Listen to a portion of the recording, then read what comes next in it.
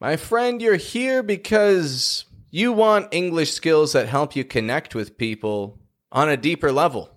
So join the free accent training community on school.com today and get some momentum going with your American accent development. Open the link in the description and request to join the free accent training community while spots are available, my friend.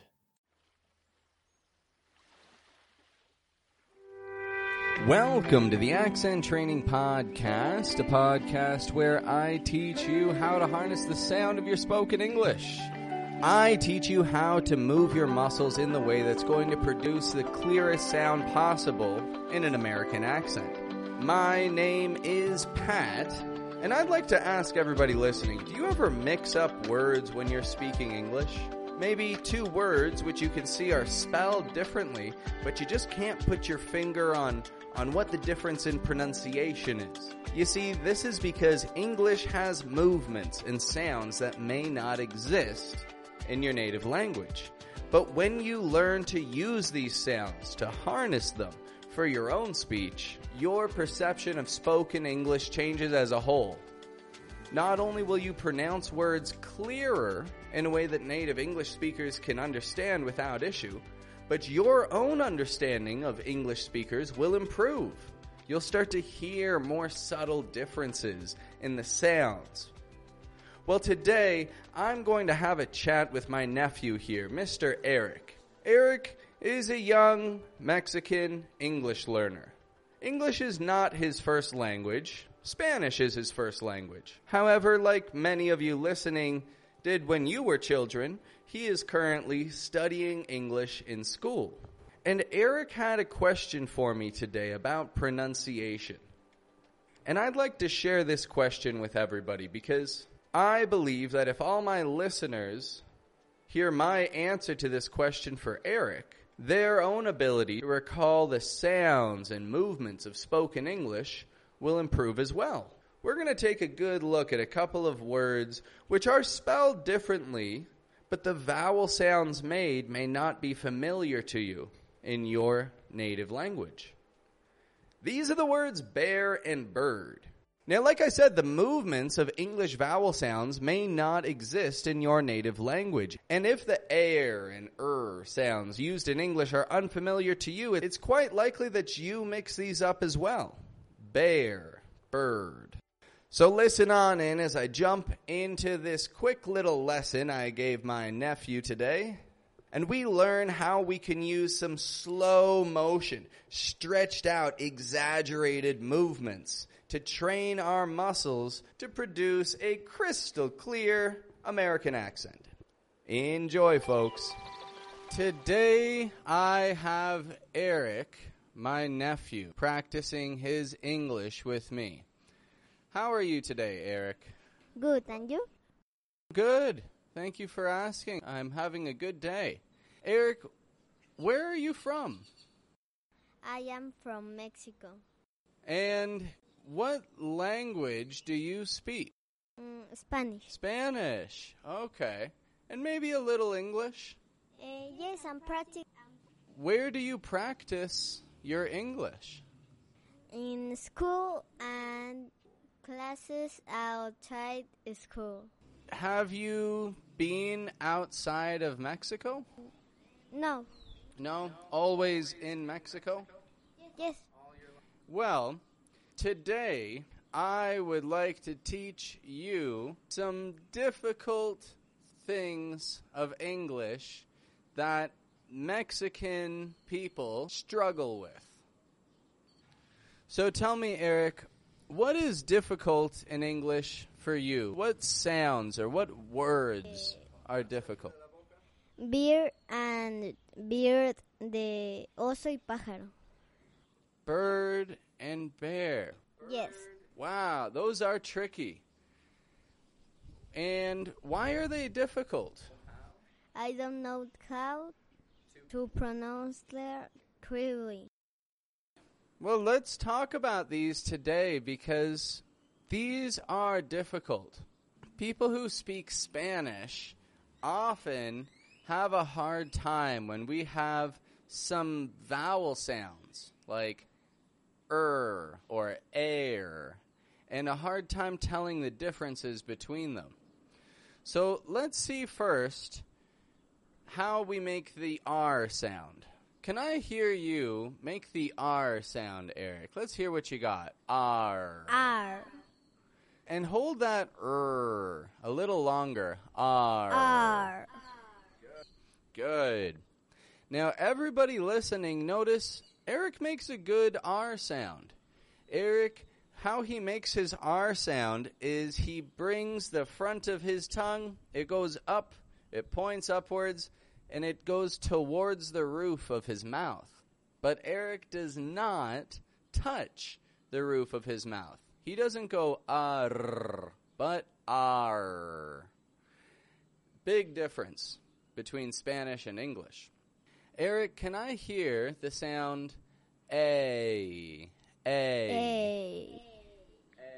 A. One more time. A. Now, when we make this A sound, we want to have two positions that we make. The first position is we give it an sound. Can I hear that from you? That's it. After the we make our tongue go tense and touch our top teeth, and this gives us yee. And now let's put those together. Could I hear A? A. And the yee a little stronger. A. A.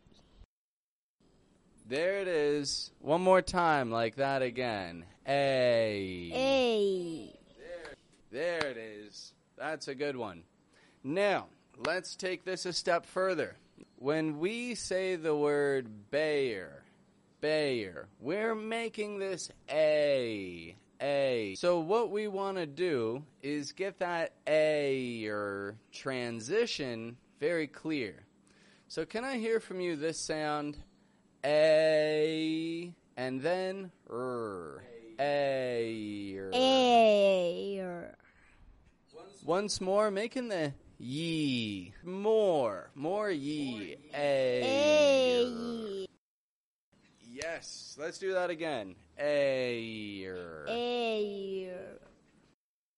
Now with a B before it. Let's hear Bayer. Bayer. Good. So Bayer. This is oso. Bears, they live in the forests. In Mexico here, there are bears living in the mountains. Have you seen a bear? No, I haven't seen a bear. Well, they are out there. There's lots of bears around here. So after bear, let's talk about this other word, bird. Now, here's the difference, my friend. When we're going bird, my teeth are very close. Let's do that again. That was good. And now let's hear the word burr, like you're cold. Burr. And now putting a D on the end of that. Bird. Bird. Oh, close together, keeping your teeth very close. Bird. Yeah, one more time. Bird. And now Bayer. Yes, let's do them both again. Bayer. Bird. One more time. Bayer. Bird. Yes, sir. So the difference between these is in how much we move our jaw. When we're making this Bayer, we open our mouth wide and we get an A. And then we close our mouth to get a yee, A. And then we bring the tip of our tongue up, Bayer. And now when we get the word bird, our teeth are close, very close together. And it's a flat kind of sound. Bird. And now both of them again. Bear. Bird. Bird. Once more. Bear. Bear. Bird. For today, Eric, this is our lesson for today. It's sounding very clear. We're getting a difference in the vowel sounds now. Initially, we were hearing bird, bird. Now, bear, bird. So, Eric, now, for the rest of your life, you have an advantage over your friends, over your future peers and colleagues. They won't know the difference between those words, but you will. You'll know the difference. And when you've got the difference, it's all easy sailing from there. So keep up the good work, my friend. Keep practicing your English. Do you have anything you'd like to say before we finish today? No, thank you. Okay. A man of few words, this Eric. He doesn't need many words, but the ones he has, he uses them well. Thank you for your time today, Eric. Thank you for your help. Many people will learn from this, and I hope that your English keeps getting better and better. Have a good one, buddy. Goodbye.